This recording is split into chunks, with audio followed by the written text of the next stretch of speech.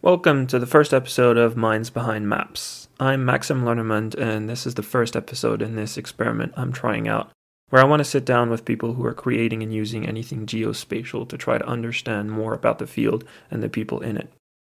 My first victim in this endeavor is Ian Schuler, the CEO of Development Seed, a company I've been curious about for quite some time now, as I saw how much they contribute to open source projects and just how generally open they seem. They've been working with partners like the Washington Post, of which we talked about in length in this episode, as well as the World Bank, UNICEF, and the American Red Cross, and many other organizations. Ian talks about the challenges they're trying to solve, how open source is a part of the answer to some of those problems, as well as what he thinks about the current state of the industry. I hope you enjoy this as much as I did, and hopefully as much as Ian did talking with me. Either way, I'd be really happy to know what you think about this. Feel free to reach out on Twitter. This is where I'm most active. I'm at Max Lernermund. And while you're at it, Ian Schuler and Development Seed might be worth a follow if you ask me. In the meantime, here's my conversation with Ian Schuler.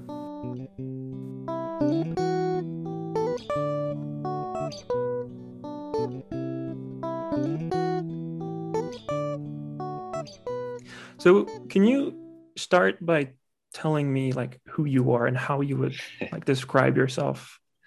Sure. So I'm Ian Schuler. I'm the CEO of Development Seed. And how I would describe myself, I get that's an feels like a loaded question. Yeah, to the extent that I'm the head of Development Seed, what I do here is I take a bunch of really impressive, smart people who are great at building things, and I find a bunch of really hard, interesting problems out there, and I try to match those two things together. And if I'm doing my job well, I am empowering a group of people who I am constantly impressed by to do some of the best work of their lives for another group of people that I'm constantly impressed by who are solving really hard problems around the world. And yeah, when that works, it's a really beautiful thing. And so who am I? I think what I bring to this that hopefully makes me good at this role is being able to really dig in on problems. I like to make connections that maybe people haven't seen previously. I like to sort of figure out how to game the system, where finding ways to bend the assumptions and rules in ways that get you to a point that is really something new and special, right? And I think first you have to understand the rules, but then you also have to know how to manipulate them, right? So all of the best artists in the world did this. They understood the rules of perspective and painting and all that. Then they broke them, and they didn't just break them in random ways. They broke them in very thoughtful ways that created a new way of looking at a problem. And that's when I'm at my best and when we're at our best, that's the sort of work that we're doing, and what I really get the most joy out of. Do you have an example of one of those cases where you feel like you need to bend the rules to get somewhere? Yeah, geez, all the time, right? On things as mundane as how do you create a business model around what we're doing? I think one of the things that is unique about Development Seed is how much we contribute to open source, and how much we try to take what we've learned and make that available to other people, right? I think that's not the natural reaction for a lot of the other peer groups. There are plenty of other groups that work this way as well, right? And I don't want to I don't want to make it seem like we've come up with something we're the only ones that do this, or the first ones that do this. But then figuring out how to then take that desire to want to put knowledge out into the world, not open data, open code, but still be able to use that as a way of not just being a nice to thing to do on the side, but actually a thing that drives our core way of working, core business. And we've found, I think, that actually, to the converse, the open source work that we're putting out there and the tools we're building, because we're building things that are useful and usable, and actually doing it um, in a kind of in a manner that is trying to make things easier for ourselves, but make things easier for other people. That ends up like actually leading to more work and opportunities. It's not just at all. It is altruistic, but it actually ends up being a thing that is so important to how we work. Right? It brings in new opportunities. It allows us to capture work without having to do a ton of business development like other organizations are investing in. It allows that work to already be highly aligned with us, right? Because the people who see the things that we're building and say, yeah, I need that, and I need more of it, I need to do this thing for me. Those people are already coming from a similar worldview. They have problems that are very well matched the sorts of things that we can solve. And they tend to want to be co-collaborators, right? They're not just hiring you to create X widget for them. They're hiring you to figure out how this thing that you're building can help them solve this problem, that it's so close, it's almost there, but it needs like, how can we repurpose it for that goal, which is great. And it also allows us to be constantly sort of surfing the edge of what's possible. And so when you're a services firm, you either end up on that side of things where you're surfing the edge of what's possible, and people hire you because you bring an insight or value that they can't easily find anywhere else because it hasn't been commodified yet. Or you're the commodifier, right? Where you figured out how to lock this down and squeeze value out of it. So you have built this widget 100 times and you can build it faster, better, more efficient than anybody else.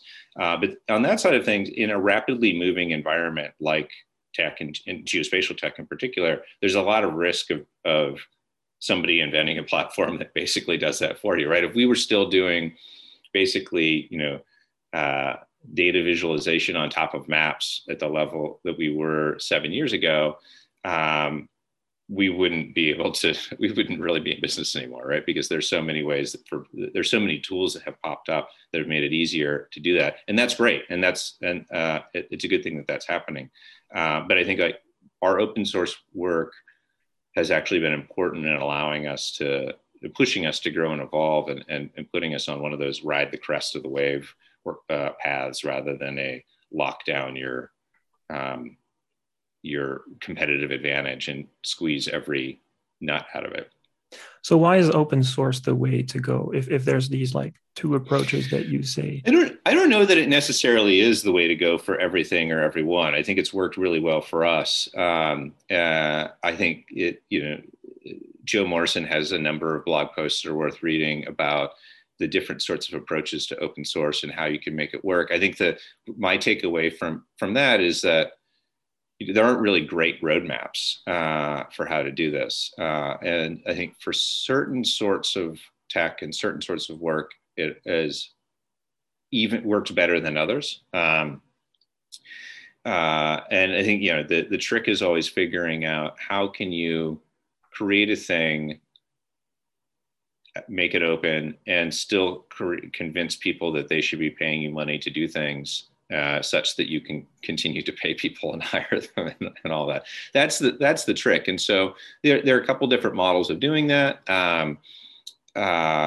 Again, Joe lays some of them out pretty well. But I don't know that it's necessarily the best model for every single thing. I think we come at it more from a different angle, where Development Seed is first and foremost organization that is impact driven. Like, we are trying to make it easier for people to access the data that they need to make good decisions, right? And we've come down this path of working in geospatial because geospatial data and Earth data is the area where there's the biggest gap between the potential value of this data and the application of this data to solve real problems. And that gap exists because it's hard to work with. And so we want to build tools that make it easier for anybody, for more people to be getting more value out of that data and making better decisions in the interests of our planet and the people who live here. So with that as our goal, then open source makes sense. And then it's the trick of how do you then figure out how you work in a way that allow you to make those sorts of contributions. And so we're coming at it at a slightly different angle. If your goal is maximize profit for shareholders, then open source may or may not be uh, the right approach for you, depending on the sector. And it still may be. Even in that case, it still often may be. But again, it really depends on the sector you're working in, the type of problems you're solving, for whom, how you're getting recouping the value of what it is that you're creating, who's paying you for this thing, and what are their incentives. So yeah, but for us, given our interests and goals and worldview, it was kind of more working the equation back the other way. So I do want to like understand that a little bit better about how you guys make that work. Is it that when you propose to work with an institution or something, you're like laying it ahead of time about like, you guys have this problem, we know how to solve it, and we want to build something that's open, and but that's like what you pay us for. It's like we've solved the problem for you, but it's also solving it for someone else. And then instead of you selling something to a client, it's just like you're selling them something, but it's just open. Is it something Yeah, like that, or that definitely happens, right? And there's some of our clients that actually want that, right? They're hiring us because they know they're not going to have to deal that their incentive. They want something that's open at the end as well. So the work we do, particularly for development organizations like Mhm. UNICEF or the World Bank, like they want the end thing to be open. Work with NASA and USGS, like ultimately they want the end tool to be open, and so that's actually a value for them, is they know that they're not going to have to fight us on that, right? That we're aligned on that goal. In a lot of cases, it's actually more just that the group wants a thing, and we're able to get them there much more quickly on top of the open tools that either we've built or that other people have built. And so we're going to give them their solution, but it's going to involve a lot of components that were previously existing openly licensed libraries. And some of those will improve along the way, including some of the things we've built internally as well. We'll add features or we'll add enhancements to make it work for that use case. And so for them, they only really care about solving the problem and having code. And they also care about having code that they can continue to iterate and improve, particularly, and when we're working for a large institution, they want to know that if we're a 40-person shop, right, 45-person shop at the moment, if we disappeared tomorrow, they want to know that they're not locked in, right, and that they're not getting themselves in trouble. So knowing that they're getting tooling that is open, that there are other developers around there, around many of the components, knowing that they can hire their own engineers, and there isn't a license restriction that prevents them from like getting into the box, is important for them to have the confidence to hire a group like us. So in a lot of cases, it's just that they want the end solution, and that's the quickest, most efficient way to get there. There are certainly cases where we deal with partners that some of what they're doing that they want us to build on is so unique to them or special to them that either it doesn't make sense to open source it because it's kind of basically glue code that only would work in their world anyway, and nobody else would ever get value out of it, or where they feel like they don't have a level of comfort in open sourcing it, and where we personally don't see a lot of value.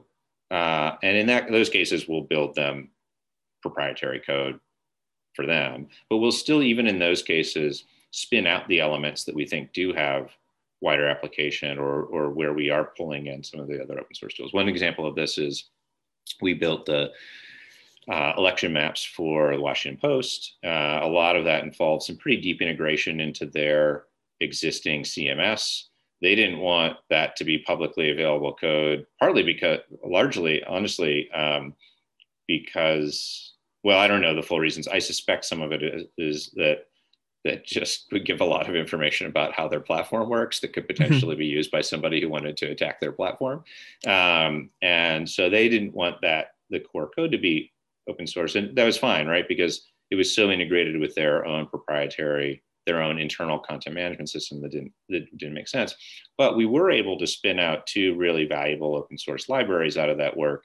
One called Dirty Read Projections, which allows you to trick WebGL into thinking that you're using a different geographic projection than WebMercator, because they had they wanted to use Albers projection. So we built that out. We abstracted it in a way that could be useful for others as well.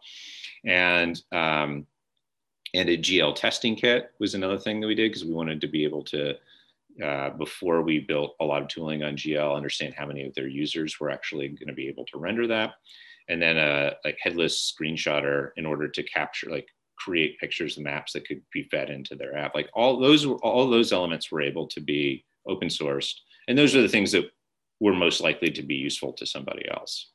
And so is that something, when you work with the Washington Post, you're like, well, I'm guessing also ahead of time, you don't necessarily know what all the work that is going to be needed. So you can't necessarily always come up and say, hey, we're going to make a library that does this, this, and that. Are you fine with us opening sourcing it? But I'm also guessing that now you've been doing this for a while. If they approach you or you approach them, there's this expectation that some of the work is going to end up there. I'm guessing this is something that is part of the conversation. I could also imagine not everybody is open to that. Yeah, you're right. It is. Yeah, it ends up being part of the conversation. I mean, one of the things that we enjoy is very good trust relationships with our partners, particularly, by within a few months of delivering on the project, we're at a place with them that we can have more of those conversations. And, if there was a really compelling reason why some of this shouldn't be, then we would have listened to them on that. But I think in these cases, it was clear. And this is also, this is a media organization that does a lot of work. They also already had plenty of open history making parts of their work open source where it was possible. So they weren't antagonists. The Washington Post is actually really great on this. But with other partners, yeah, I mean, I think if you're hiring DevSeed, you probably are at least open to the idea of open source. You're probably using some open source tools already, and you understand the value that you're getting from those. You might already be contributing. And I think some of it is just understanding the incentives of that organization, whether that's prestige, whether that, getting credit, making sure that they're getting credit for the investments that they're making in this area, or whether that's for them. This is an existing open source tool that their system is now reliant on. And so folding back in these features basically makes it easier for them to maintain their own system going forward, because now it's part of core and not a thing that they're going to need to figure out how to reintegrate every time core changes.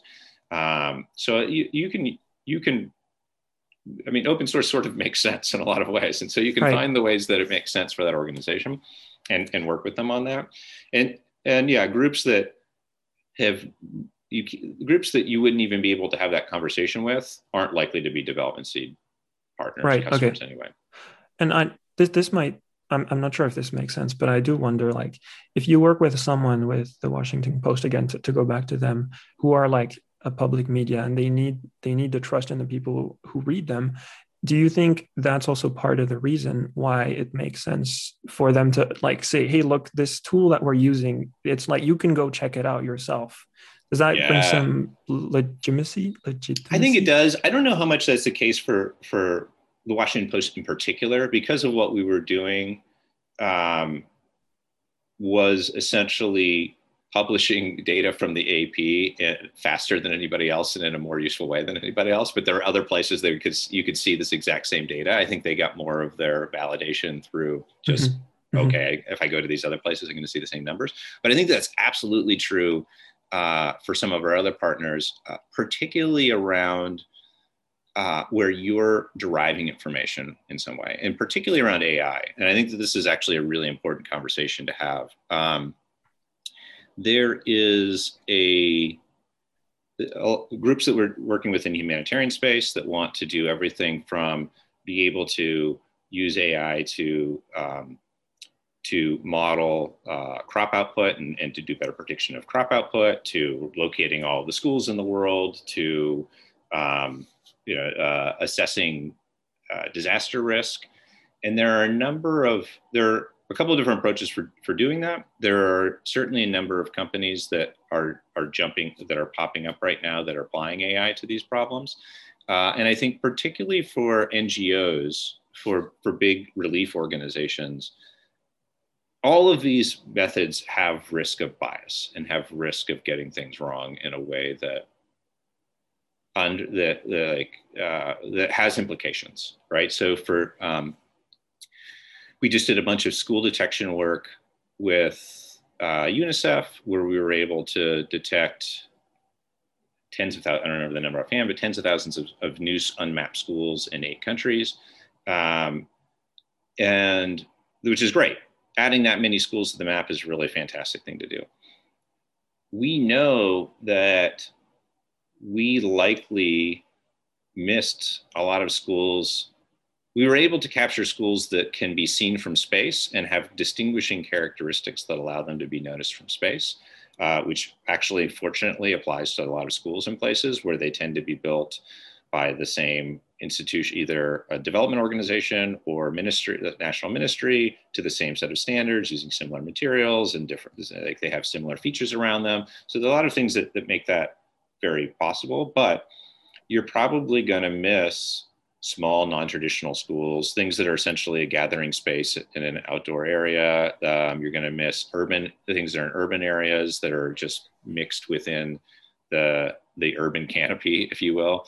So and the places that you're likely to miss actually are probably schools that represent communities that are already underrepresented in other ways.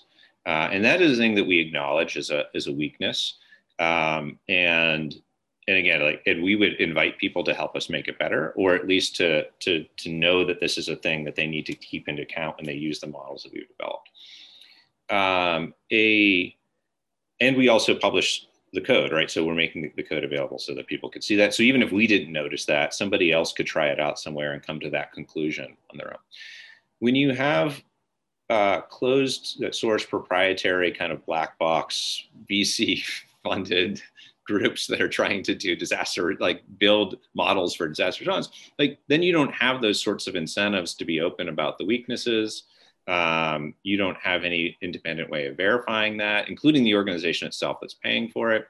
And so there's a risk that development organizations invest in a set of closed tools that ultimately erode the sort of trust that you're talking about, that they're, because people on the ground will see, hey, wait a minute, you missed all of these schools that are serving this group, but you caught all the ones that are serving this group. And then you have a trust problem, a real trust problem, for real legitimate reasons.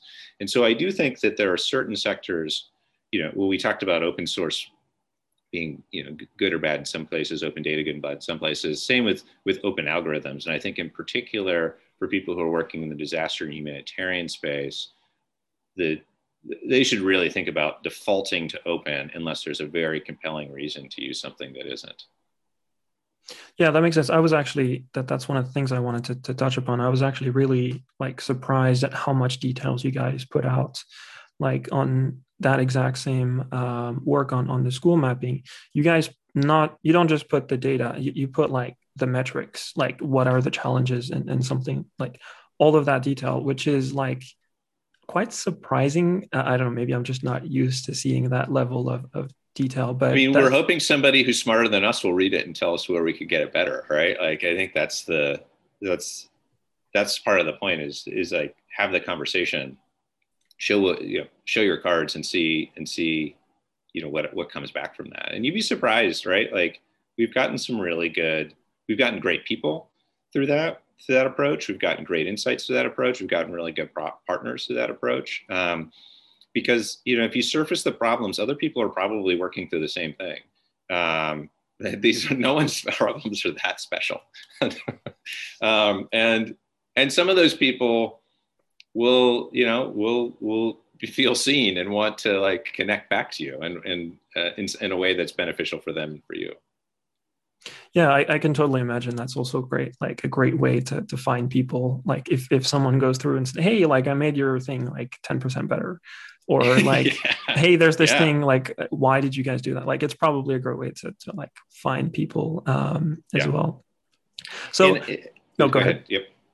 No, I was just gonna say a lot of our team members have come through our open source work or have specifically referenced people, people who they've read their, like, I found out about DevSeed through this open source project, or I found out through this person who is exactly like very open about how they're working and where and the way that they're working. So there's it's great, and I think it allows us. It also allows us to more easily attract the right kind of people, right? People who are going to be a good fit here, more easily find us, and that is good for us and for them. Yeah, that's also what I was going to say. Like as a fellow engineer, it is really interesting to read those stuff. Like I can imagine for a lot of people, it's like beyond the point, but it's probably a great way to find like other people. I do want to come back on this like field of AI and machine learning. So you were saying, yeah, there's these like you make a model and that model is based on the data and the model that you make. So in the case of like those schools that you mapped, how did you solve that, if at all? Like you were saying, it's important to communicate about, hey, look, we are aware that we're only basically finding the same types of school, like you were saying, the materials, like what's around them, because that's just how our models work right now. So in practice, like if you tell that to another ML engineer, they're like, yeah, I understand that and everything. But if you put that in the hands of someone who might not understand that, how do you make sure that that's something that really gets through? And what are some possible ways that you guys have tried to solve that? Yeah, it's a good question. So I see kind of two pieces here, right? Like one is for the partner that we're working with, right, where we have an opportunity to work with them, where we're talking to the person who's going to be the end user of this data, it's a little bit easier. Then you can have the conversation up front about the need for high quality data, like training data. In the schoolwork, we took data that they were able to provide of schools that they were aware of. We have a really great data annotation and mapping team in Peru who was able to clean that data and already kind of produce something that they could see, oh, actually, this is better. Like this random dot in the middle of the ocean probably wasn't a school. I don't know why this was here. And so they are able to see that process of the data like getting cleaner, and then you run the model and you get a set of results, and then you change some things and you see that. So you kind of take them along in the process in the way that they have a little bit more of an intuitive understanding about how all this works, even though they're not going to like build it themselves. They understand the dynamics in a way that give them a better appreciation for when you tell them this at the end, they understand that why. The trickier thing is where you are providing information to users that you don't get to talk to and don't get to bring along the process. Like you're publishing something and people are just going to download the thing and use it. And there you have to be a lot more thoughtful and deliberate about how do you communicate about the methodology, how do you communicate, even if you have a methodology doc, few people actually read that. They just are using this as one input into a thing and all that. So there are a couple of tricks. I don't think we have a complete answer to this. There are a couple of tricks that we've done along the way that I think get at a little bit of this. One that comes to mind is we did some work a few years ago with the World Bank on evaluating the progress of electrification in India. And as part of that, we took 20 years of nighttime satellite imagery from the DMSP satellite program as an input to sort of show how electrification has changed across 600,000 different villages in India over the last 20 years. And we had this data from DMSP, we had these points, and you could intersect the points and get values and plot over time thing. But the data is super messy. And there were things that we did in how we visualized that data in order to help communicate the messiness of it. Like even in how we chose the scale, like the color scale we used, and then how we chose like the kind of blurriness. We had a point for each area. We didn't visualize these as points. We visualize them more as coverages because the DMSP data was gathering everything over I think it was a kilometer square area. So Yeah. you could have misinterpreted this to say this is the value at this point, but that's not actually the case at all. It's really a point within an area that we were pulling from. So we made sure that the visualization actually captured that. Like it showed this over a broader area. And so yeah, I mean, a lot of it comes to how you present it. And again, I think there isn't a perfect like answer to that. There's some tricks of the trade that you kind of figure out along the way. But I think it starts with kind of being thoughtful about it, I guess, and thinking about what can this data be used for, and what is it not good for, and how do we make sure that we're communicating that and how we publish it. Yeah, that makes a lot of sense. And I wasn't especially expecting like a full blown, oh, here's how we solve all the problems. I think we're all like struggling with those. I do want to, you were saying they bring the data. So when, in the case of like the school mapping, for example, like you can have, you guys are probably the ones fetching the satellite imagery to say, here's, how we have that. So, but I'm guessing at first you had maybe like vector data that says, here's like where the schools are. How does, like that's being collected with like something specific in mind. And if it's not being for like remote sensing application, there's probably something that's being done there. So how do you, make sure that you can actually get something out of that? And like, because if you're not controlling the way the data was gathered in the first place, as you said, there's probably a lot of work to be done. So could you maybe talk about how you guys handle that? Yeah. I mean, it is handled by having a really great data team that is very thoughtful and creative, like understands the problem that we need to solve and figures out how we can improve, like what we're working with and how to improve it. And they spend a lot of time taking input data sets and then augmenting, using that. So sometimes what we'll do is we'll use that to get a first pass model that can at least give us some idea of where other examples might be, and use that to harvest other examples to then create a better data set. Like there are different approaches that we can use to augment the data set and get higher quality data. And then once you have a very high quality training data set, then you'll get better model results. And for them, that team is just so good at figuring out how to automate that work and be able to quickly pull together like a high quality training data set. So that's the part one of that. The part two is then how do we then, like the ML engineers themselves, take that and turn that into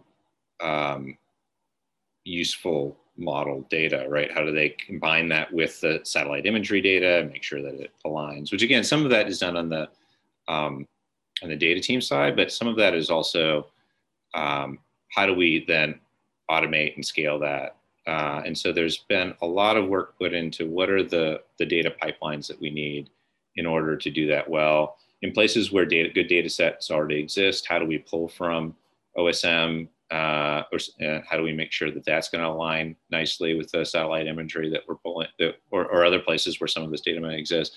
And then in trying to abstract out as much of that as possible into the sort of open source tools that we're talking about, so that it isn't as much labor every time we need to do that. And so there are a number of tools that we've built for plugging into annotation data sets. And even our data team tends to, where possible, we put things into OSM or into an OSM-like database in order to provide the annotations.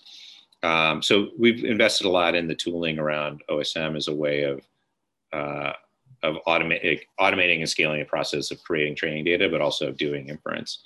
And then on the end side, once you have your predictions, Like sometimes you can just put your predictions out, but a lot of times your partner doesn't want to know where a computer vision algorithm thought there were roads. They just want to know where the roads are.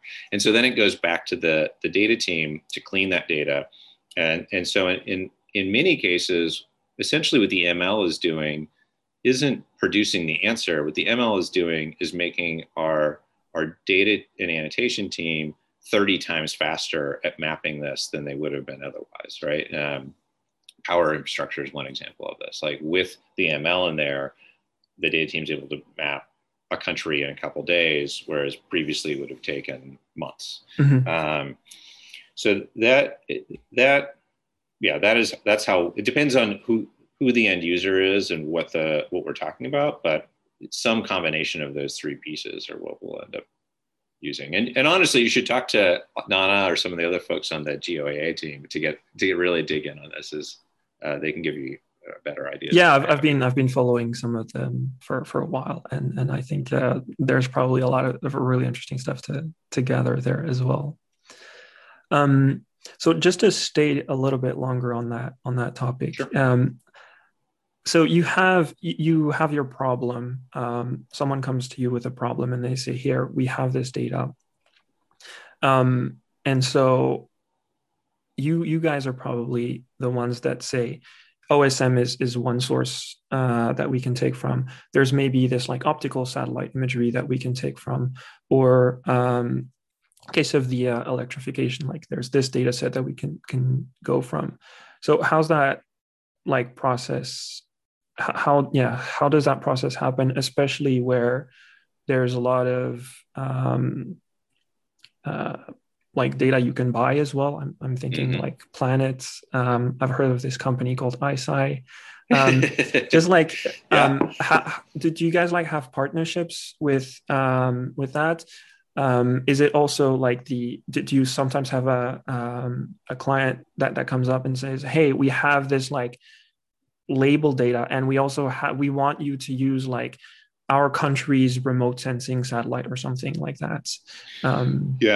We haven't had, it needs to be our country's remote sensing satellite come on, but all that other stuff. Yeah, we this is coming back to what we were talking earlier about open. When does it need to be open? When not? Right? Like if you can do it with open data, you probably should. But there are a lot of things you want to do that mm-hmm. there just isn't open data for. You need better data, and in order for that better data to exist, there needs to be some sort of commercial model for somebody to go out and collect it and continue to provide it, right? And so we have great partnerships with a number of we love working with any satellite company, anybody who has great data we're huge fans of, and a lot of those groups we get to actually work with from time to time. And yeah, depending on what their need is, we'll help them understand what are the relative benefits of different sources of data that they might get. And so we like to stay on top of what's going on so that we can be making the best recommendations. We don't have a relationship with anybody where we get a cut. Like we don't have mm-hmm. any kind of reseller agreement. So there's never an incentive for us to push them towards one provider or another. And I wouldn't want to be in a position where that was the case. Like we just give them like our read of the state of the industry and where they should get data from. So yeah, so we'll help walk them through that. And then occasionally we're plugged into everybody's APIs pretty well, where occasionally it makes more sense for us to just pull it. And then, they pay us and we kind of pay the company on their behalf. The end goal for most of our projects is to give our partners tooling that they can sustainably run without us. And so then we can move on to the next problem and the next partner, the next project.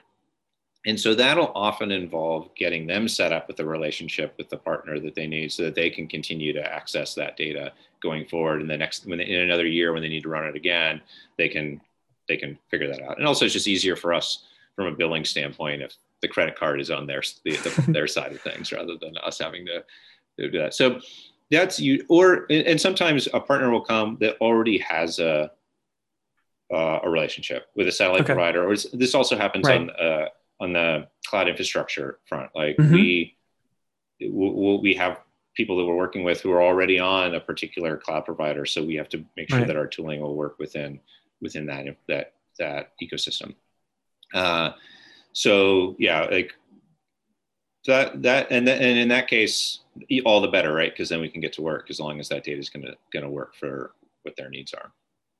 Yeah, but I guess like then there's like also the infrastructure about like, as you're saying, you don't want to build something that runs on top of some data, but then the data stops coming at some point. So I'm also guessing that's like something you need to keep in mind. Like Sentinel-2 is not going to run out tomorrow.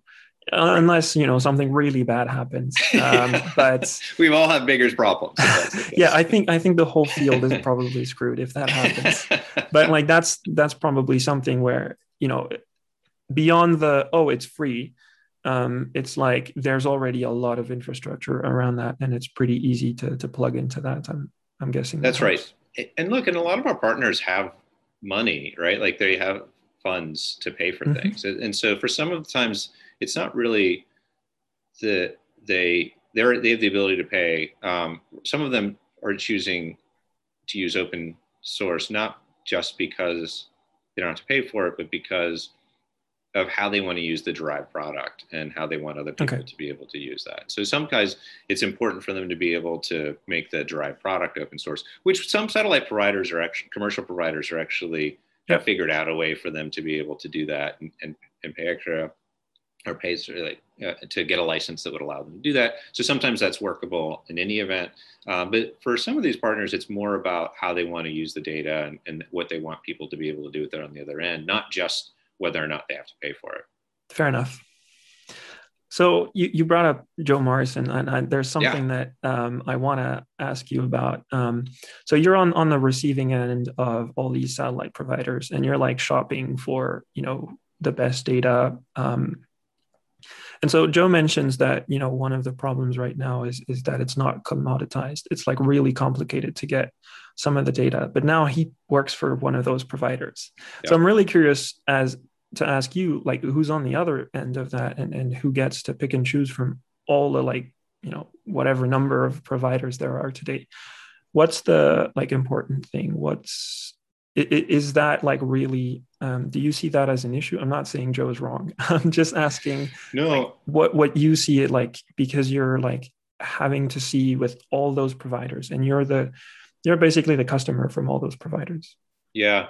No, I think it's definitely an issue. I think it's an issue that people don't really feel the pain of yet, because they haven't, many of the sectors we work in haven't quite got to the art of what's possible, right? So even the work that we're doing, for a lot of organizations, we're kind of like looking at a point, they don't need streaming data, right? They're looking at a point in time. They want to know, knowing where the schools were 2 or 3 years ago is probably good enough for their purposes at the moment, right?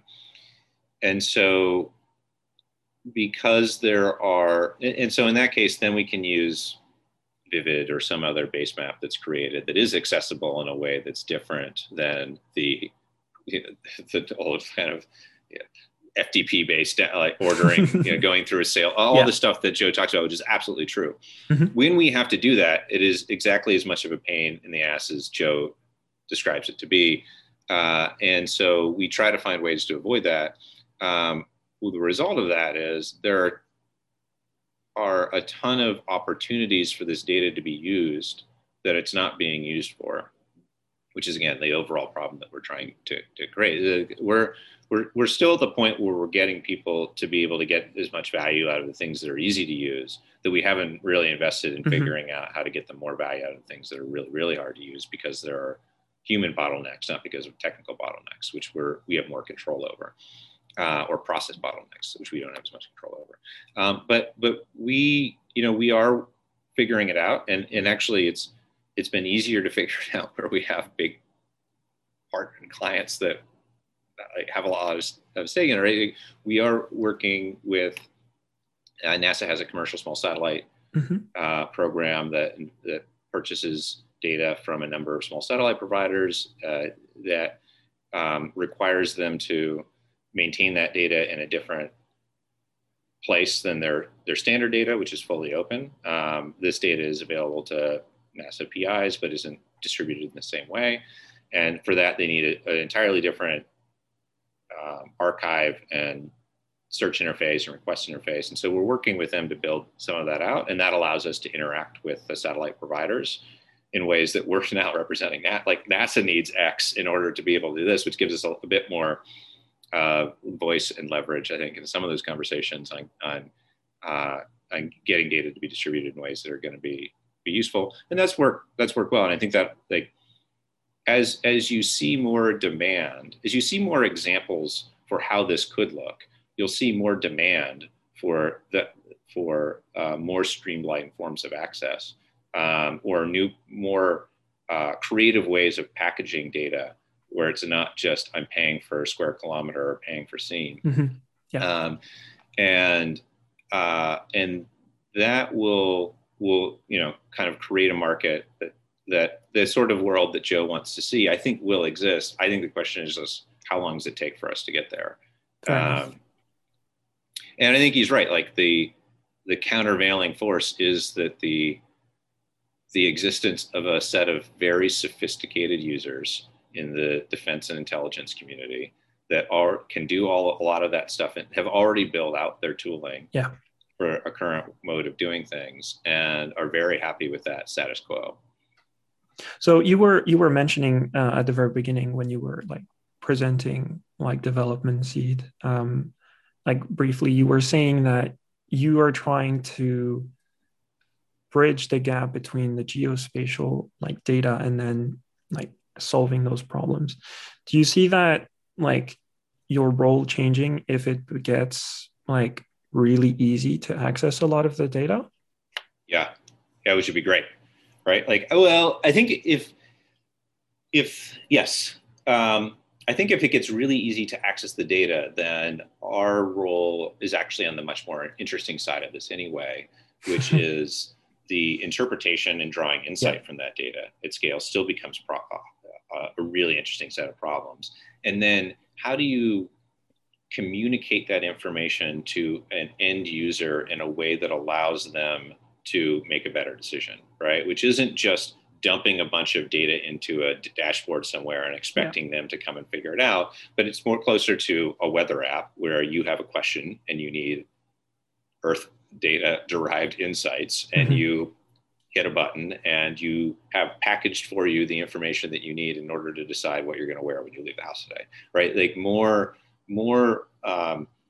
data extraction and interpretation and packaging and publishing pipelines that look like a weather app.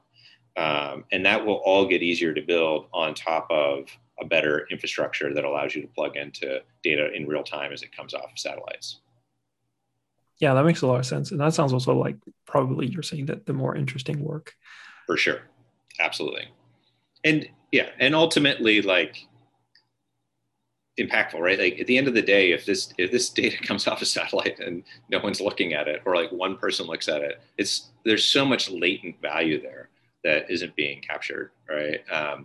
And so, yeah. Yeah, no, I mean, I agree definitely with that. Yeah, I also kind of wanted to ask about everybody is like, there's been a very fun thing happening with this boat stuck in the Suez Canal, where every company was one-upping each other. Yep. So it makes for some very fun Twitter drama. It's not drama, but like Twitter story to follow. It's like our version of a TV show. What to you, to the problems that you guys are solving, what is the important stuff in the data? We keep hearing that, super high res is the stuff. Like it's also this like game of one-upping of like, we got 30 centimeters, we got 15 centimeters. Is that really what's important, or is it something else?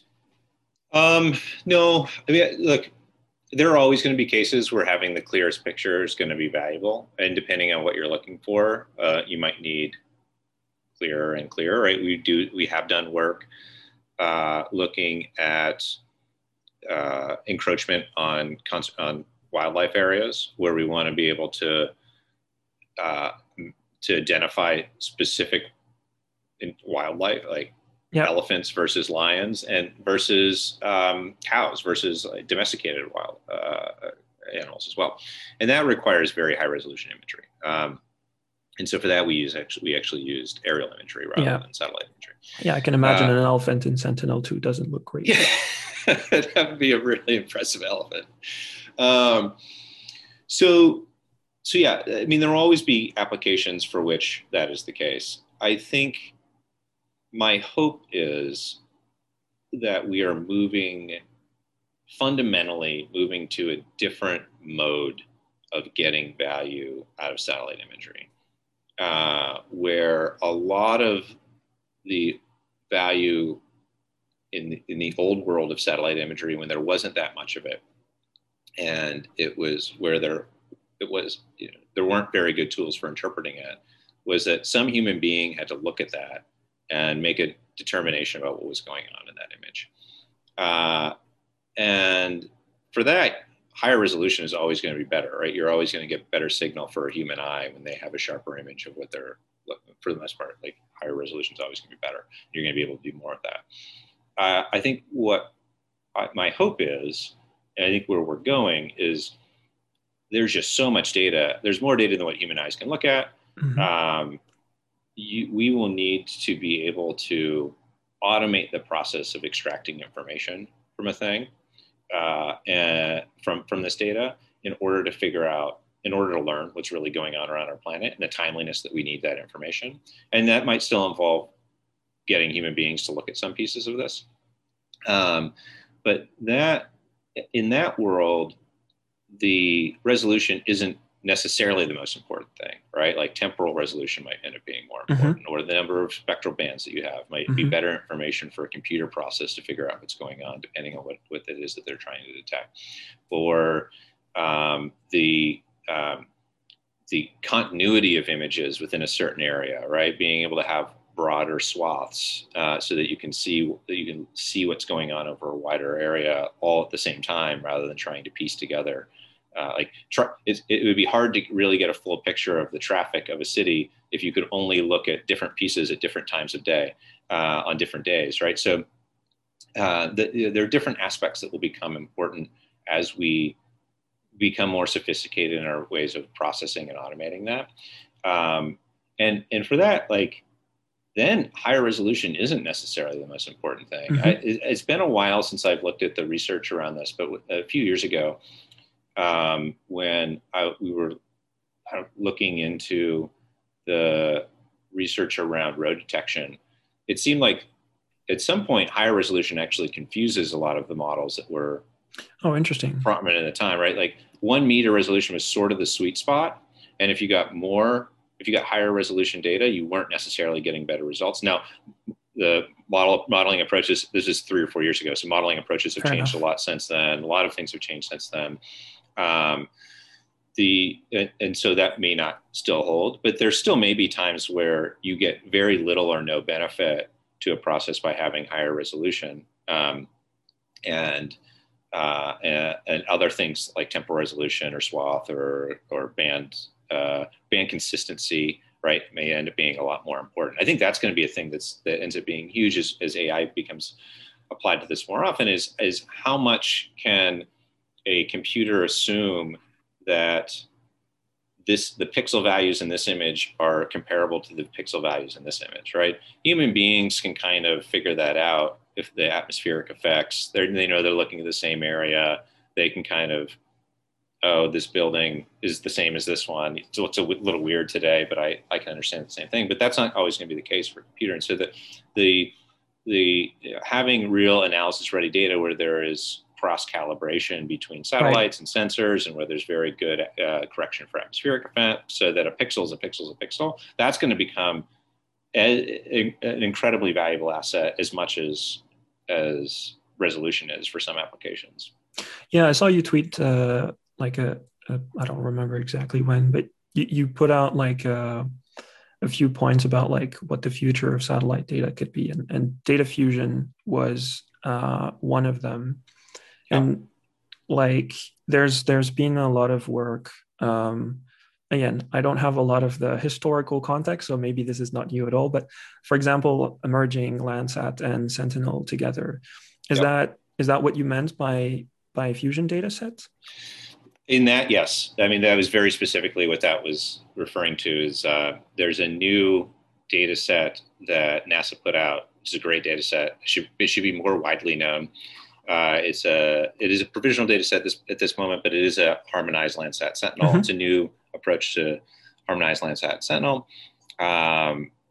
They've done a lot of work on harmonization and atmospheric correction on both sides to get very well harmonized data. It is available now and worth kicking the tires on, because the goal, I think, is to scale that up. I don't think it's available. It's not available globally now. I don't remember the exact area that it covers, but I think the intent is to scale that up for the whole planet. And even I believe, I'm not speaking on behalf of NASA, but I believe that is also to then go through the archive and try to produce this going back as well. And that's just such a valuable data source. Now you're talking about,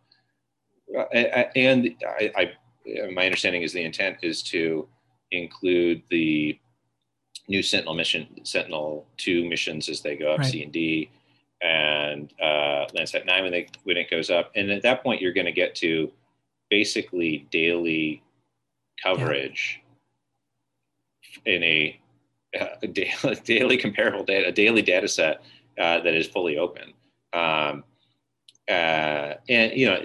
at 30 meter resolution, right? So there's certain applications that's super suitable for, and others that it isn't. But that's incredibly valuable. That's an incredibly valuable land coverage data set.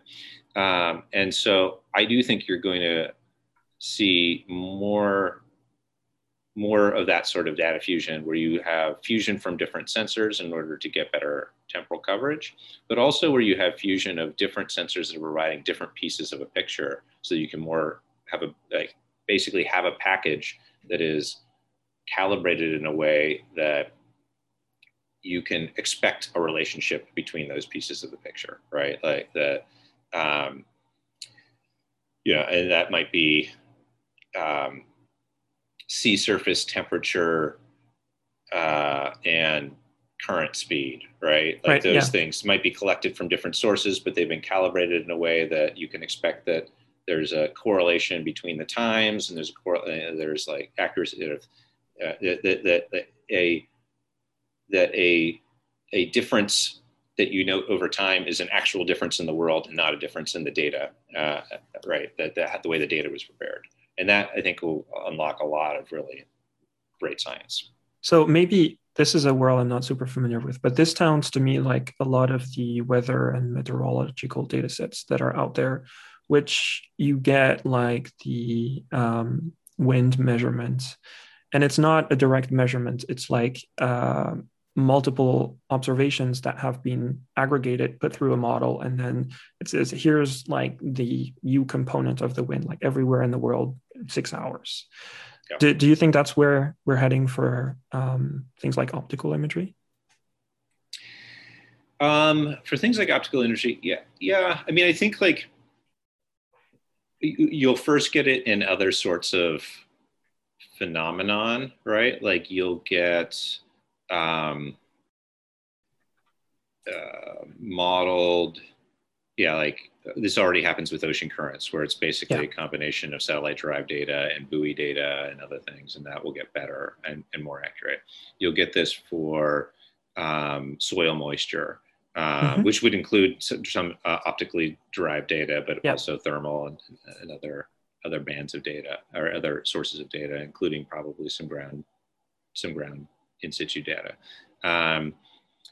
Probably more in optical, probably more on the non-visible spectrum side of the world, where you get like, you'll get a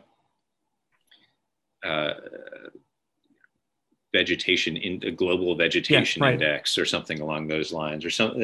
I do think that there will be applications where that becomes where that is valuable, and where you have the data coverage necessary to provide something that is novel and useful. So it's more maybe around like the beginning of an analysis already, rather than like this raw pixel of like, this is the the band of like RGB in Sentinel-2, but in NDVI is like already trying to start an analysis rather Yep. than a pure measurement. Yeah. Yep. Cool. Um, I do want to come back to how do you like moving a little bit away from like the pure engineering and the data and going to like zooming out a little bit and seeing like what you guys are trying to do. It looks like you guys have a lot of different partners and work with many people. How does that happen? How do you decide Mm. who you work with?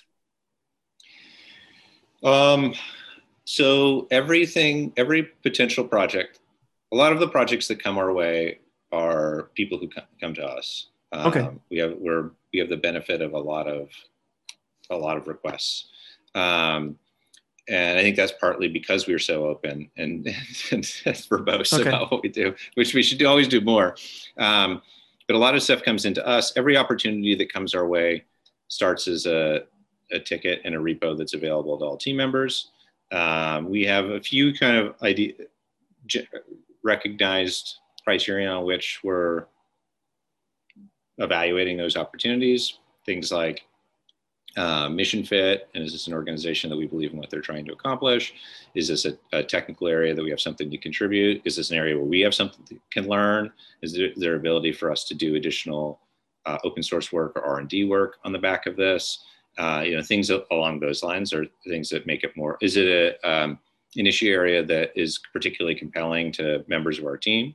Like all of those are kind of the loose criteria. Is this a partner that would be good to work with in terms of just them being able to, are they able to make decisions in a timeline that you can actually work with them? Are they able to, are they just good people and are they curious people? And, is this somebody who's going to create a contract and hold us to it, even though the world has changed? Or is this somebody that actually wants to build the best thing in the moment, and we can actually work with them along the way to get them to a point that they are most likely to be successful, all that stuff. But then, it is a conversation, and some of it depends on how much work we have at that given time, what we can take on.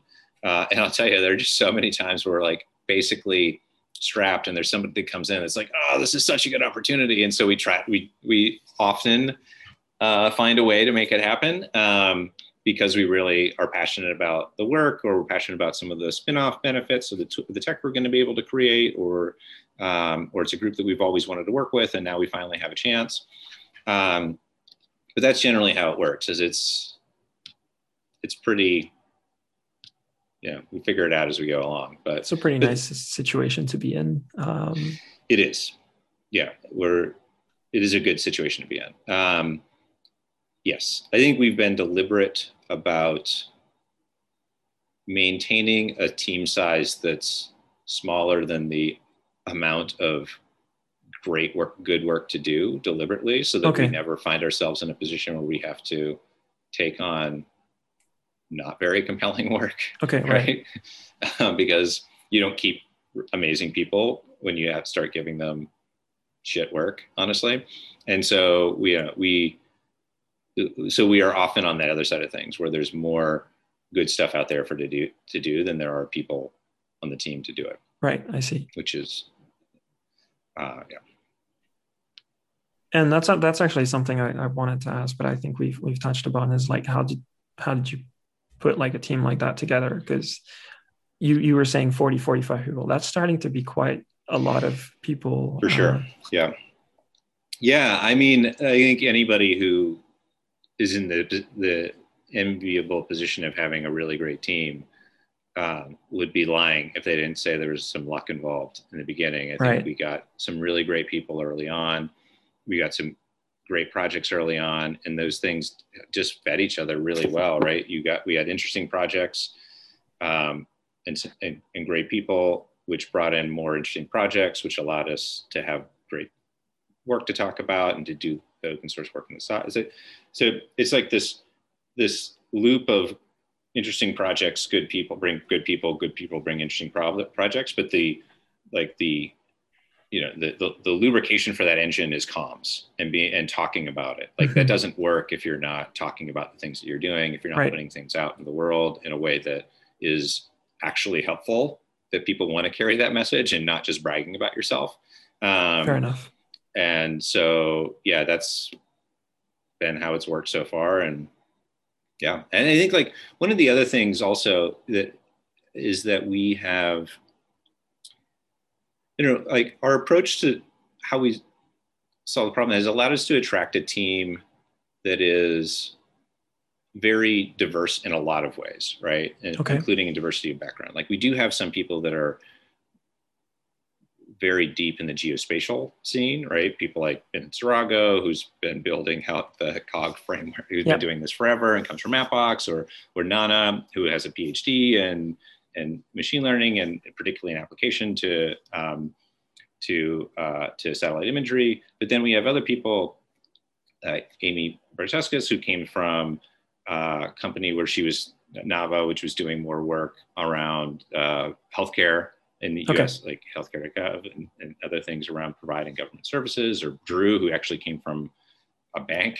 All right. So we have these people who have very different perspectives, and it's just like a great scene. Like I think a number of other geospatial services shops end up having a ton of people who all graduated from the same 2 or 3 programs devoted to a particular monolithic software package. And that is exciting a place to work, right? And so that doesn't attract. And so I think some of it has been our interest and willingness to find people who are outside of the typical mold, but actually bring a lot of value into the sector. Talking about that, can you tell me how Development Seed started? Like, oh yeah, I'd be really curious to hear that story. Yeah, so it's me too. So I wasn't here for it. Development Seed was started in 2003 by a group of Americans who were all in Ayacucho, Peru during grad school. Eric Gunderson, Bonnie Bogle, and Ian Ward. And originally they were just building open source tools to help NGOs and governments get online, right? Back when in 2003 and 2004, it was hard to do that. And it was huge in Drupal community and building out open source tooling for building places for people to connect before Facebook existed and this other stuff. Got really big into open data and doing a lot of work around open data of all sorts, from helping the Department of Education publish school data better, to working with the World Bank on their their big open data site and initiative at the time. And then I was working with Development Seed as a client on some work in Afghanistan around Afghanistan elections. We knew that there were irregularities in the Afghanistan elections in 2009. There were definitely some shenanigans, but it was unclear the extent of those shenanigans and the degree to which they influenced the impact of the election. And so the group I was working with at the time, National Democratic Institute, worked with Development Seed to pull down the Election Commission's own results data, parse out this 4,000 page PDF, like scanned data PDF in, I think there was an English version, but and turn it into a map that showed what happened, and to overlay that information with ethnicity data, to overlay it with population data, and to really start to get a picture of, oh yeah, there was a lot of shenanigans, and it basically all supported one candidate. And it was from, I am told by other people who were in these rooms, it was that data was, that map, that picture was really important for the international community to determine that they did not support the outcome of that election and that a runoff would be required. Even though the election itself said that Karzai had won outright and didn't need a runoff, there was a rejection of that outcome, and a runoff ended up being held. And so for me, it was a great example of seeing how mapping data and putting data in like data becomes the glue. Geography becomes the glue to combine a bunch of different disparate data sets to be able to get a good picture of what's actually going on the ground. And so that was a really good takeaway for me. And then for Eric and Bonnie and that crew, that ended up being the beginning of creating Mapbox, what would become Mapbox. It was really hard at that point to put that data Okay. on a website. So they built a set of tools that would grow and become Mapbox. And eventually, several years later, Mapbox wasn't just being used in their own work, but Financial Times was using it, Pinterest was using it. And so they spun that out into a separate company. I came in and took over Development Seed in 2013 when they spun out Mapbox to continue it along that initial mission of using data and tech to solve like hard social and environmental problems. And I can continue in that way. So yeah, that's like, I did not expect it to like go that way, that far back. But that's why I'm happy to have those conversations, because I probably wouldn't have known otherwise. And so you were saying that I'm trying to understand like your path as well as an individual. Like, did I understand correctly? Did you say like that was the moment where like geospatial made sense, or were you working in geospatial before that?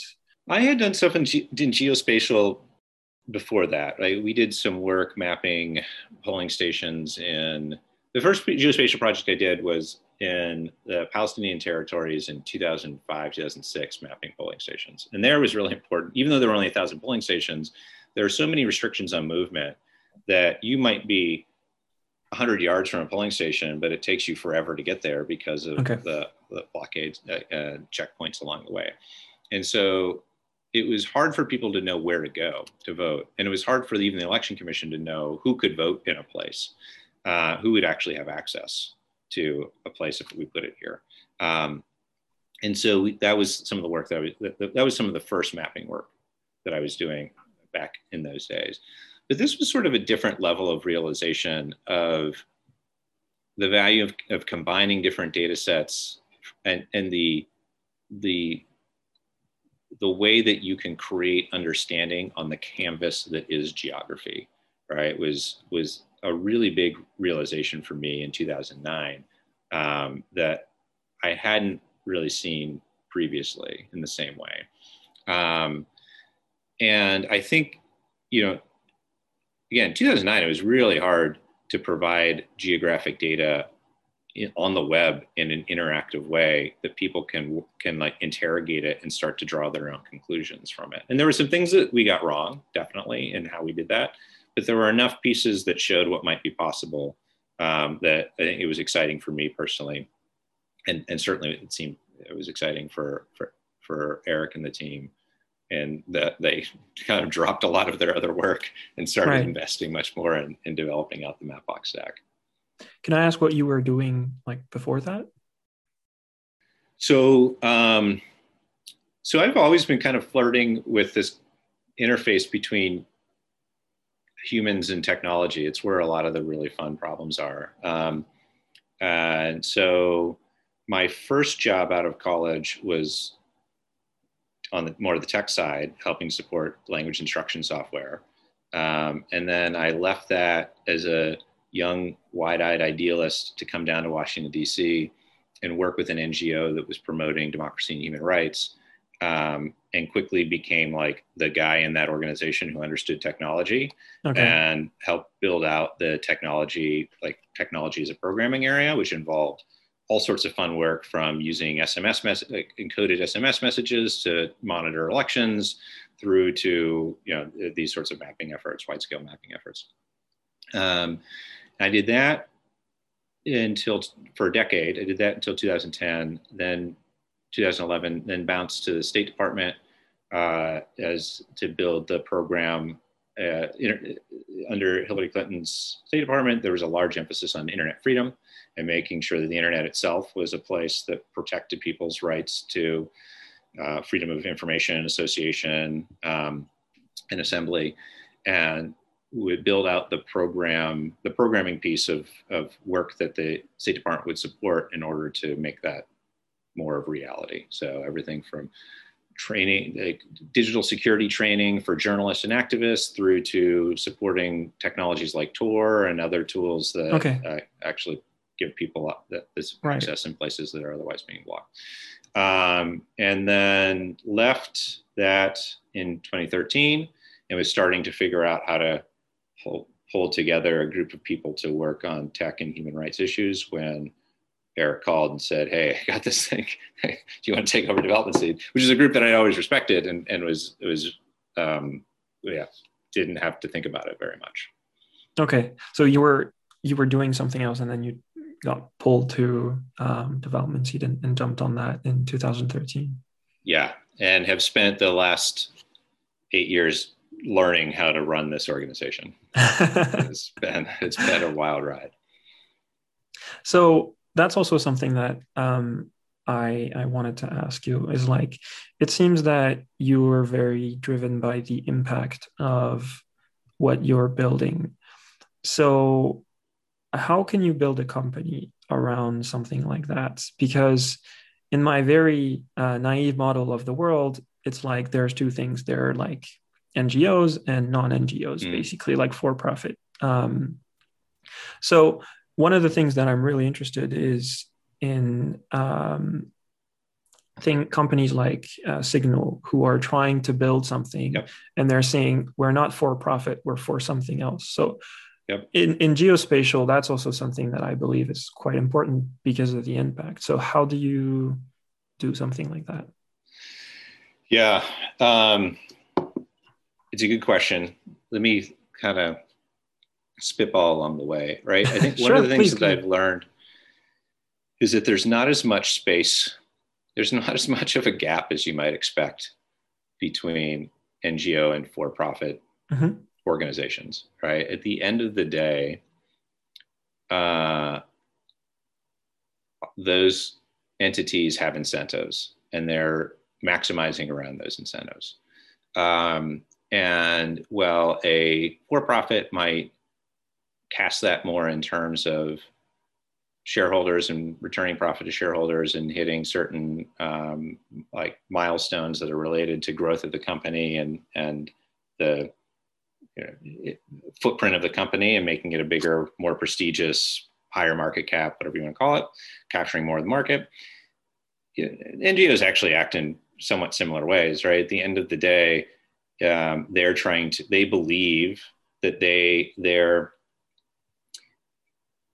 not all, let me say, like a lot of the NGOs that I interact with in DC, let me be more clear, that I work with, particularly in DC, are part of this development industrial complex where they've equated their existence with the outcome that they're driving for, equated their existence towards the outcome, right? Like we are here to feed children. And if we didn't exist, all the children would starve. And so we must continue to exist. And so a lot of their decision-making is somewhat similar, sort of perpetuating the organization and making sure that to expand their footprint. And you see when you're in these organizations that they justify a lot of kind of, well, we know we're not doing great work in that country, or that country director is kind of a jerk. But we don't want to have to close the office because all these and so they end up operating in ways that are, at the end of the day, if you're running an NGO of 150 people, you also don't want to fire people, right? So you're going to continue to make decisions because you're probably a good, kind, warm-hearted person and you feel this loyalty to your staff. So you're going to continue to make decisions that grow the organization rather than allowing the organization to contract. And at the end of the day, they act in somewhat similar ways. I think the key difference, whether you're an NGO or for-profit or whatever, is to get that incentive structure right. Why are you doing, what is pushing you towards the place that you're trying to go? And I think Signal has done it nicely. I think there are a lot of things that make it hard to do this. And then there are some that make it possible. It's really hard to do this when you're a VC-backed firm where some people are expecting to make 10x or more multiples on the investment that they gave, right? It's hard. You have this set of people who are ultimately you can't override, that have a set of expectations that isn't aligned necessarily with impact as much as they might talk about it. It's really hard to do this when you're a publicly traded company, although you can have impact, positive impact. And if you're the right person in the right organization of a huge company, there's a lot of good that you can do in the world. But ultimately, you can't be an impact-driven company when you are when you have lawyers that tell you you're legally obliged to protect the value of shareholders above all other things. You can try to couch the impact related things that you want to do in terms of that will make those lawyers happier, but ultimately that's who you're going to be. It's really hard to do this when you're a entity that is competing for funding in order to be able to competing for like short-term funding, especially in order to be able to continue to exist as an organization. It's hard to really set yourself up to put impact first when you're constantly sort of struggling to keep the organization going. So there's a lot of ways that are hard. I think the sort of secret sauce, the elements that make it easier are one, either whoever controls the organization ultimately needs to be bought in that this is why we exist. And so for Signal, because Moxie is like, look, this is just what we're doing, that gets to work, right? Like that box is checked, right? Whoever ultimately decides how the organization operates needs to be fully bought in that this is why we are who we are. And then you kind of need, the nice thing about what Moxie's developed, and I think we're trying to do the same thing, is like we can create enough value, we can find enough things that are valuable and aligned with that impact that people are willing to pay us for, right? That we can sustain ourselves as an organization and actually make profit, make an overhead on that allows us to then funnel that into the things that people won't pay us for that we think they should, but they don't see it yet, or maybe they should, maybe they shouldn't. We have to go figure it out if that's worth investing in or whatever, right? So we aren't spending a lot of time on fundraising. We have the funds to do things, and then if they take off, then we can grow them into programming. And that's essentially the DevSeeds model. We are legally organized as a for-profit. We operate as a nonprofit. Any profits that we make on our contracts are reinvested back into the team and the work that we do, and in the open source work and R&D work that we do. So we have this, and that allows us to pursue this impact-driven mission that would be hard to do under other models. So is it like because you work with all these partners and you're able to sustain yourselves, basically that allows you to follow that model? Yeah. And actually, I mean, I think the partners are just as important to it, right? Like, I think the partners are what we play one very small role in the act of making change. Like, we take data and make it more and help get it into a format where it can be used for something else. But somebody else is probably collecting that data, and somebody else is probably applying that data. And so it only works where we have really good partners on probably both sides of that. And it is through our partners that we get a chance to have that full impact, but it's also through working with our partners that we can see pain points that would be really hard to see if we were just sort of a VC-backed firm working against a problem that's still pre-revenue, doesn't have any customers yet, and is just sort of a bunch of engineers in a room trying to figure out what they think is going to be the thing that's going to save the world, right? Like, we actually have to solve real problems for real people, and that teaches us a lot about where the real pain points really are.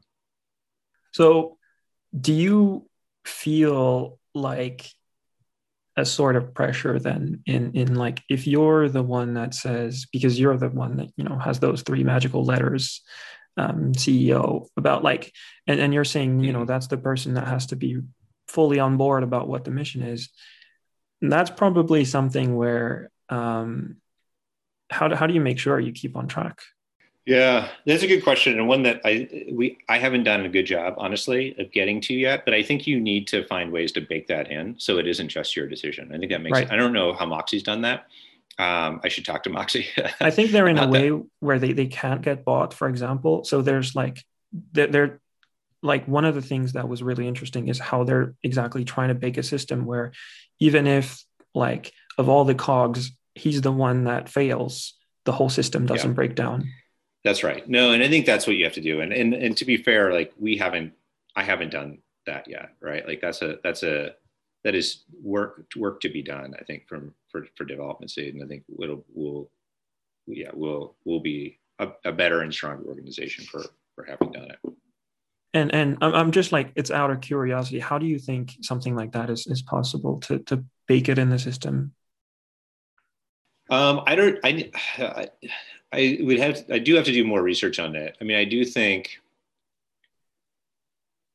I have more ideas that probably won't work than ones that I'm sure will. I should really investigate what Moxie's framework is. I think there is probably some way that so what we've done so far is we have like a sense of what it means to be DevSeed, and I see myself as a steward of that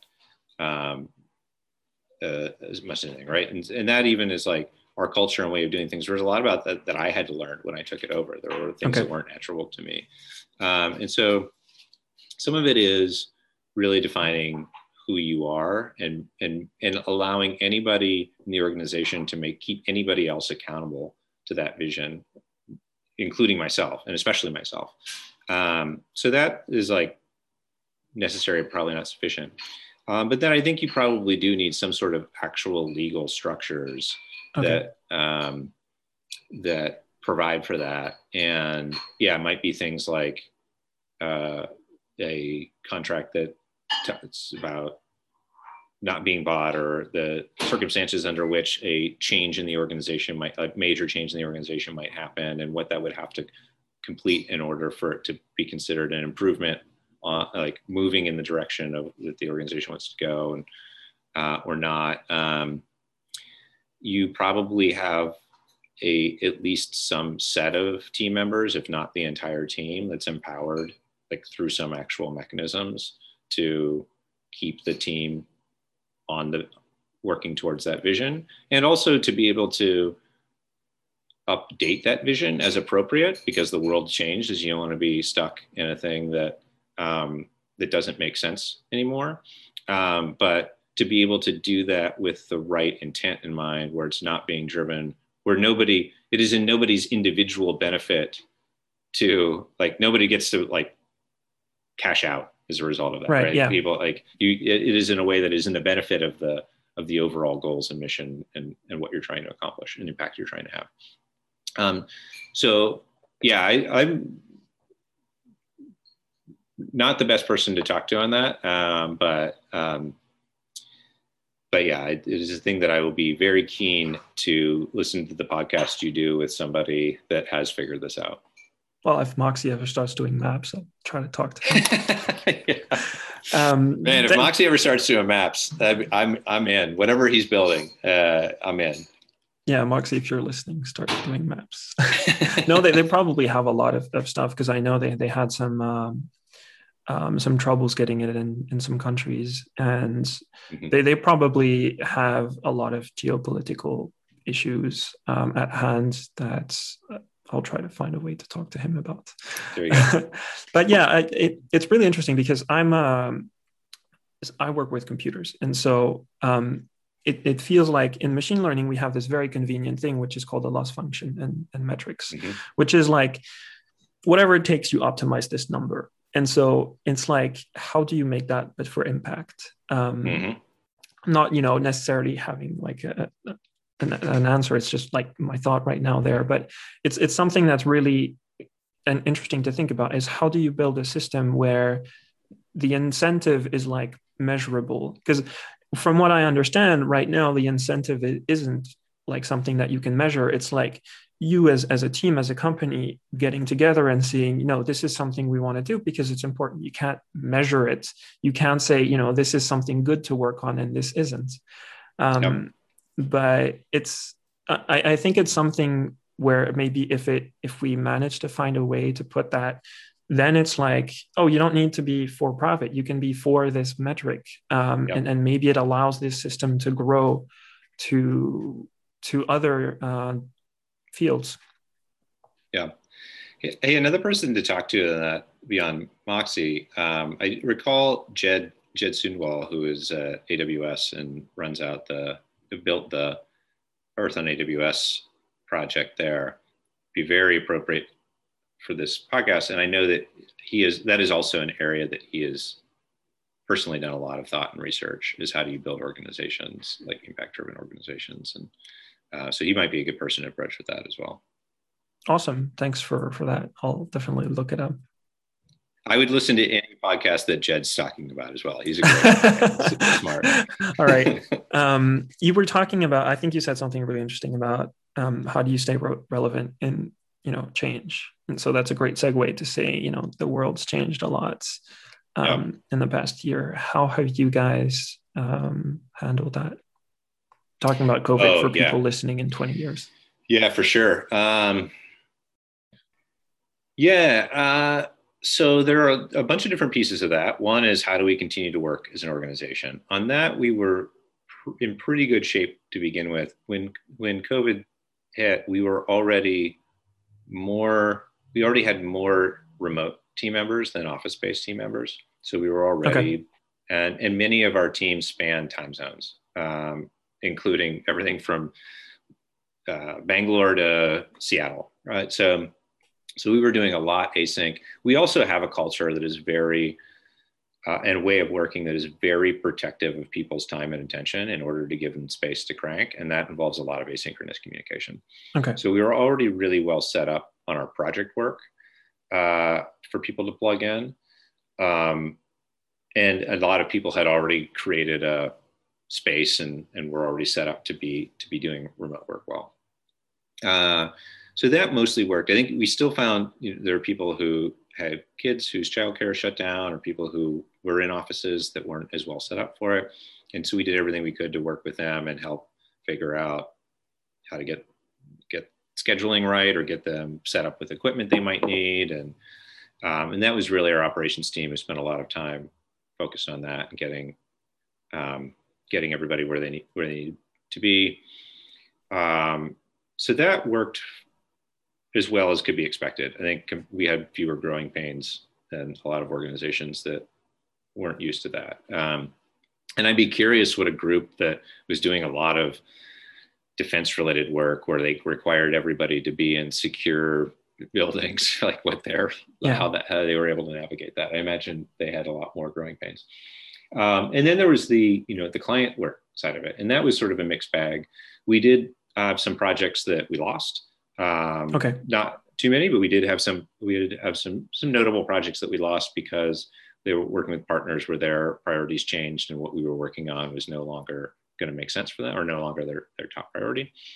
But then we had as many projects that we ended up have partners that needed more work as a result, right? So Red Cross, for instance, we were doing work with the Red Cross on a platform that they use to collect data about for disaster response from, so we were working with the International Federation of the Red Cross, IFRC, and they received requests from country chapters, from individual country chapters, and they have a platform they use to be able to understand the situation of different disasters in different countries. And that was built anticipating an earthquake in Chile, like a thing in one place. It was not built anticipating, the whole world's on fire and we need to really be able to track this event that's happening all over the place. So they needed a lot of work, a lot of help figuring out how to build out their tooling and infrastructure to be able to handle a different sort of disaster than they'd been prepared for. And so we had to spin up a lot of work in this, particularly in this first couple of months, to support partners that were facing different sorts of data challenges than they were used to. Or who wanted to be able to help in some way. NASA wanted to was creating a number of COVID-related data sets and wanted to be able to publish that data. So it ended up being a nuts couple of months.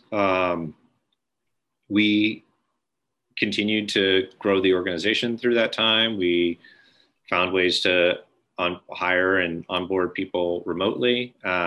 Man, I'm really looking forward to the first time I get to meet a lot of these people in person. I'm very excited for face-to-face meetings to be a thing again, hopefully soon. But yeah, I think all in all, it was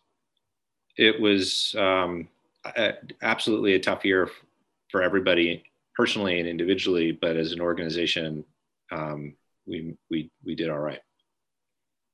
And so you say that, first of all, that's like pretty nice to hear. I'm glad you guys are making it work. And I just want to ask, so you said you have a like part of the team that's remote and part of the team that's with you in DC. How do you make that work? Yeah, so actually have three offices. We have DC, Okay, Lisbon, and Ayacucho. So already having multiple offices right. requires you to communicate in different ways than you would if you had everybody all in one place.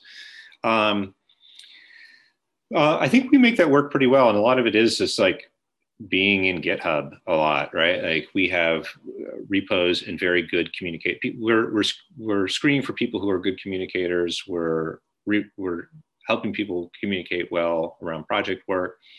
All of our other important processes are run out of a repo, right? We have a repo for recruiting. We have a repo for business Okay, development and new wow, that's interesting. opportunities. We have a repo for operations needs, and everybody at the organization has access to all of those repos. Okay, So there's a lot of transparent decision making. It's not like everybody has a vote in everything, or we would never get yeah, anything done, particularly as a 40-person organization. I bet. But if there are things that you care about or things you think you can add value on around a thing that we're looking at in any area, you have the ability to do that. And it's easy to plug people in as we need more help on something, right? If we need more people in recruiting, they have the history of all the conversations we've had so far. If we need more people to help Right, people to help with a right. proposal, they have the full thread, access to the full thread, and other examples of other work that we've done and all that as well. So that's worked well for us. Yeah, and then just trying to like my job, which is trying to connect dots, provide context, make sure that people are have the information that they need or being proactively given the information they need to work well and make good decisions. Trying to do that best I can, and sometimes that works well, and sometimes there are things I can get better at. But yeah, that's basically how we made it work. Yeah, I can imagine with like, I don't know at the pace you guys have been growing. I don't know how many people you were when you joined. Three. Right. So I can imagine that's also changed a lot about how you have to work. Like, Yeah, yeah, for sure.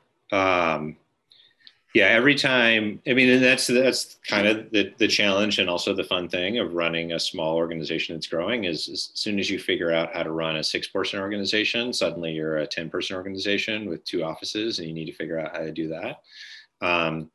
So yeah, I've been extremely fortunate along the way to have other founders and other people who are running companies in the sector who've been extremely generous with their time and what they've learned. Particularly that initial DevSeed crew, like Eric and Bonnie and that group have been great, and extremely generous with their time and making sure that I have what I need, like in helping me to help this team be successful. But also, yeah, people like Joe um, Robert at Azavia or Craig at Visuality and other people who are in the same sector. Will at Spark Geo, like these are just good people who are also struggling and want and are happy to like talk things through and help us figure things out. yeah, I've like maybe like a few people in the industry. I kind of stumbled upon this by accident, about this geospatial world, and I'm like amazed at how um, like people communicate from different places, and just yeah, it's really nice to see how open people are, and how nice, like even though we're all in the same industry, and it could be really um, it could be really close, and people like not talking to each other and everything, and trying to step on each other, but it's really not, at least it doesn't come like that, after spending a bit in it, and it's really nice to see that. I think that's right. I think that like at the end of the day, the people who are in this sector want to solve problems, and that's what motivates them. They're here because they care about the planet and they are curious about it, and want to learn things about it. And ultimately, like engineers want to solve a problem. And so I think that engineer mindset really plays itself out. I think particularly with some of the groups that are more open source type shops, maybe maybe less so with some of the few that are less so. But yeah, I mean, I found that across the satellite companies that we work with. I found that across the services companies that we sometimes partner with and sometimes compete with. Yeah, and among the many of the like the people who are running geospatial shops within larger organizations as well. Yeah. So it is great. It's a good community to be part of. I see the like at my little tiny scale of a guy who's been in this for like no more than a couple of years. I've seen the industry start changing. You were mentioning about how you guys work on cogs a lot, for example.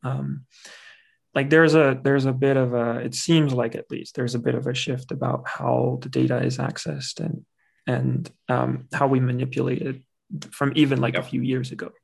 For How sure. do you see that, like, without we talked about those the like new data sets and things like that. I just want to kind of end on something like that. Like, how do you see that going in the next few years?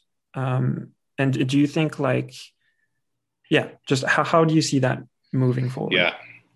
For me, it's like putting data into pockets, moving from pixels to pockets, right? Like there are not enough, even for as big as our sector is, there are not enough geospatial engineers and analysts to be able to,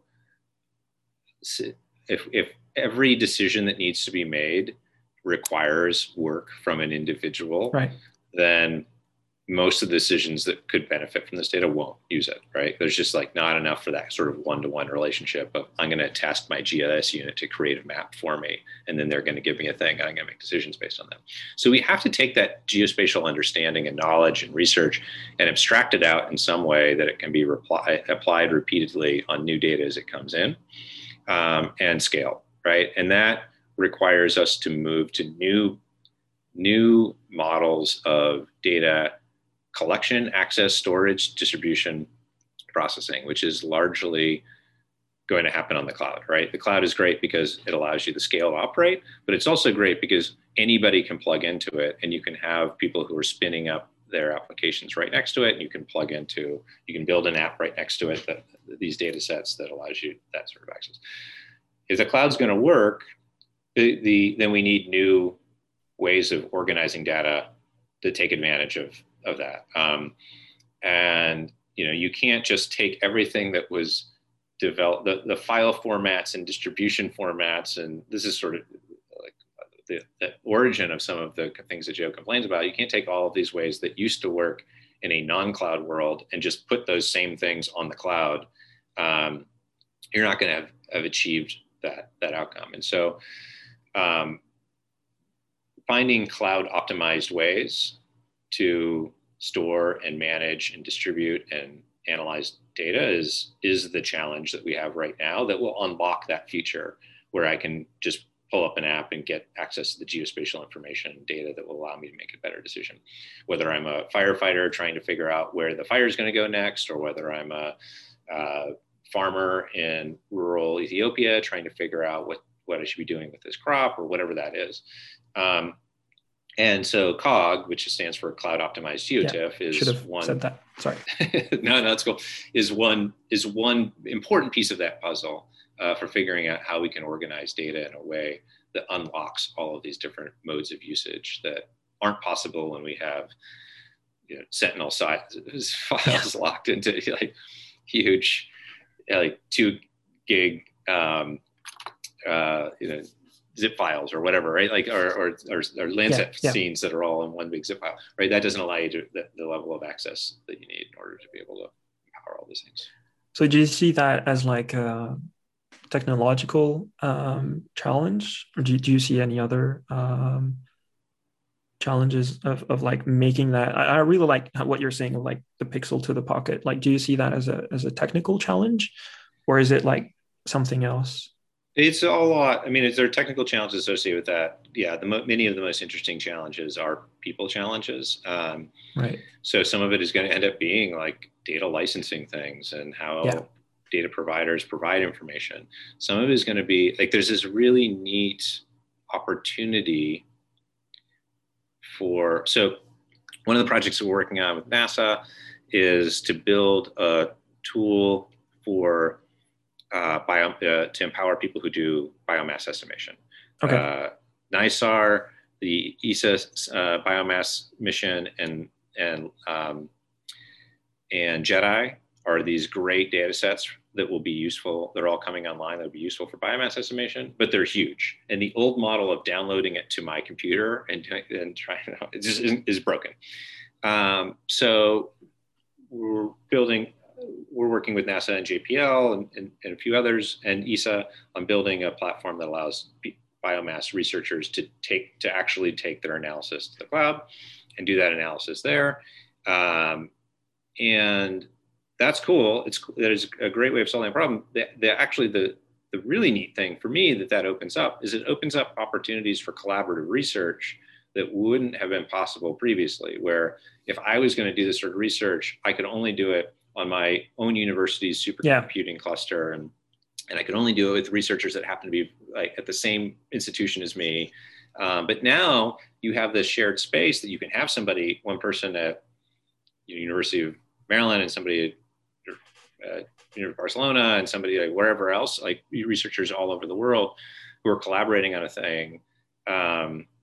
And you're able to reproduce each other's research, and it creates an opportunity that wouldn't have existed under the old technology. But in order for that to actually be realized at scale, you also need to change the incentives, the way that research is funded. Yeah. You need to change a lot of the human structures that are reinforcing the current modes and incentives or disincentives around that sort of collaboration. And so, yeah, I mean, I think a lot of those sorts of structures are going to need to be challenged in order for us to get to that outcome that we're hoping for. It sounds like a great way to end this. All right. Yeah, thanks a lot for the time. This was amazing. I think we talked for a long while. Thanks a lot for this. This was really nice. I really appreciate you wasting some time with me talking about this. Yeah, likewise, man. I hope your other conversations are better. Maxime, thanks so much. I really, really appreciate it. Thanks a lot.